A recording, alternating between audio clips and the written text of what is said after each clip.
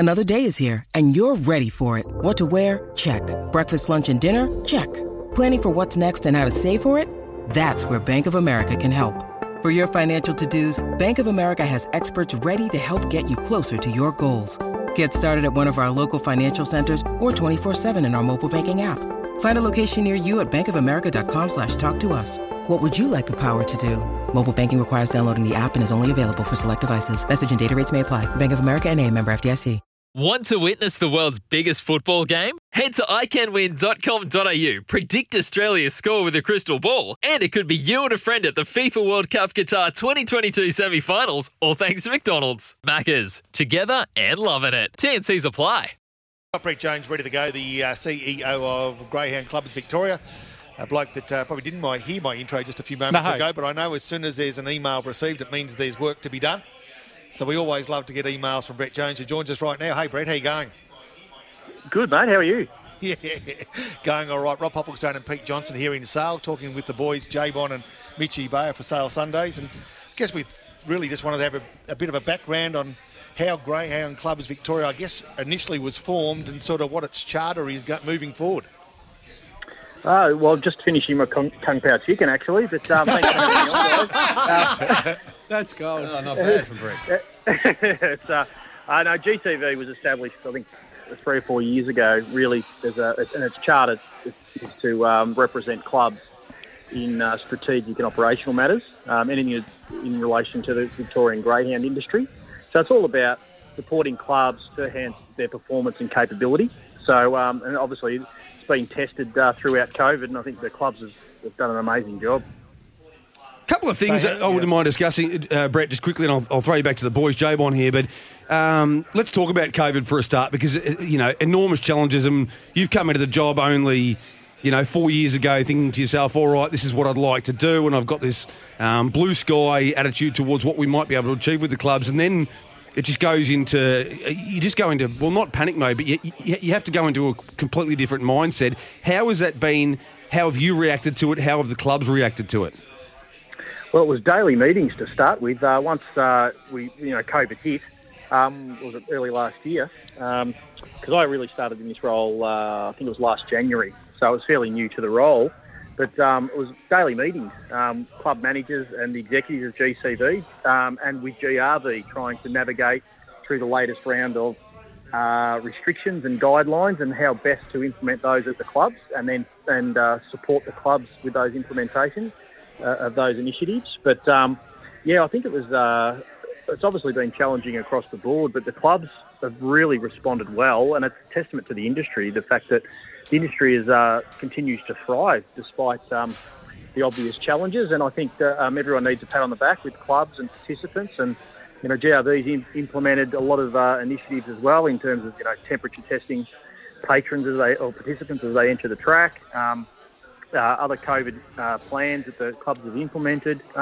It's been really impressive. But obviously no one can plan for this type of thing. And what are we, lockdown 7 or 7+ now?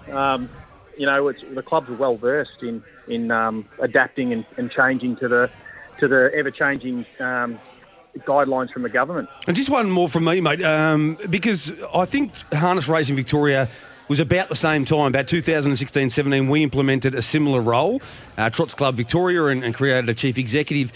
Just for those who don't know exactly what you do, how much of it is you advocating purely for the clubs and going to Greyhound Racing Victoria and really pushing their case, and how much is actually being the conduit who's liaising between both and trying to sometimes bridge the gap of communication and understanding?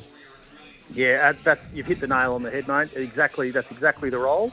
It's building, I suppose, baseline capability at the clubs in terms of governance and safety and industrial relations compliance.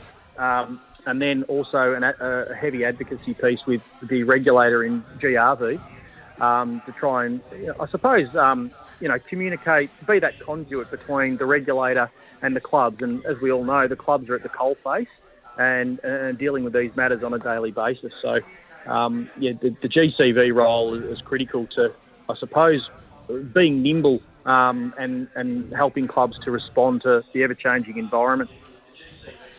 Hey, Brett, as a club manager here, we love to get your emails on compliance late on a Friday afternoon. We totally understand our weekends are stuffed. But look, mate, in terms of your role and what you've done with the clubs has been amazing. Before you came on board, in terms of our probably contact with other managers was probably virtually nil. And I know during COVID times it's been extremely different, but we have those Zoom meetings regularly now. And I think, in terms of an extremely difficult times, the clubs together have been amazing. Yeah, I think incredible actually. To be honest with you, Peters, when I was getting sick of sending my own emails to clubs asking them to comply, and it was almost like a broken record. And I'm sure the clubs felt the same way. But the way the clubs have responded to what I've asked, let alone running their own businesses and race meetings on a daily basis, has been amazing. But I think we're all probably a little bit Zoom fatigued at the moment. But I suppose we've used the technology, haven't we? And clubs have responded really well. Moving forward, Brett, where do you see the clubs as a whole sitting compared to where you'd like them to be? What areas sort of are the focus moving forward? I think now we've got a really good baseline of performance and capability. It's really about focusing on building that now. So building people, capability, and knowledge. So that means training. In particular, I see it around our core business, which is safe racing, is working on track development and preparation, also supporting the managers and the committees and respective boards about how to govern their clubs where they need some help. There's a lot of capable people in the industry, particularly in clubland, and I suppose my job is to try and get them all talking together and share knowledge, and that's the way I see a key, I suppose, hallmark of my role and where the clubs need to go.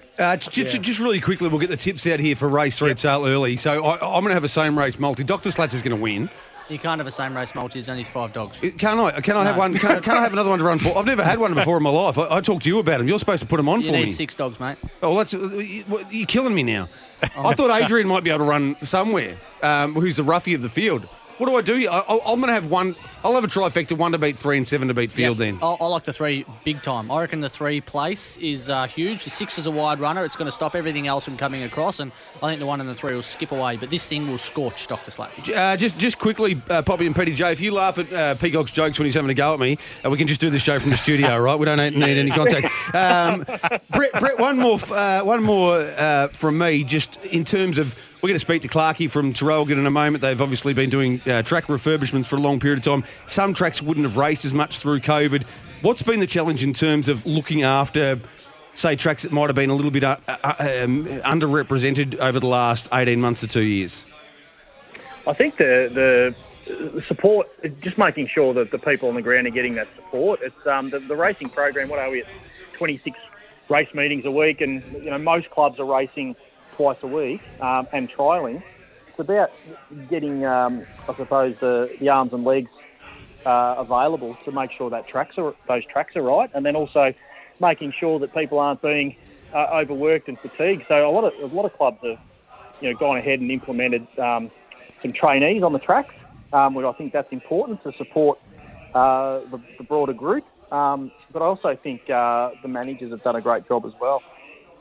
Good on you, Brett. Hey, listen, appreciate your time, appreciate your support and your guidance for the industry, and look forward to catching up shortly. Thanks, guys. Good Thanks, on you, Brett. mate. Cheers, mate. Brett Jones there, boys, just before race 3 starts. It's Tyre Power's Big Footy Final Sale. To kick things off, you can get the power to buy 3 and get 1 free on selected Toyo passenger car and SUV tyres. Tyre Power's Big Footy Final Sale can't last. Visit tyrepower.com.au now.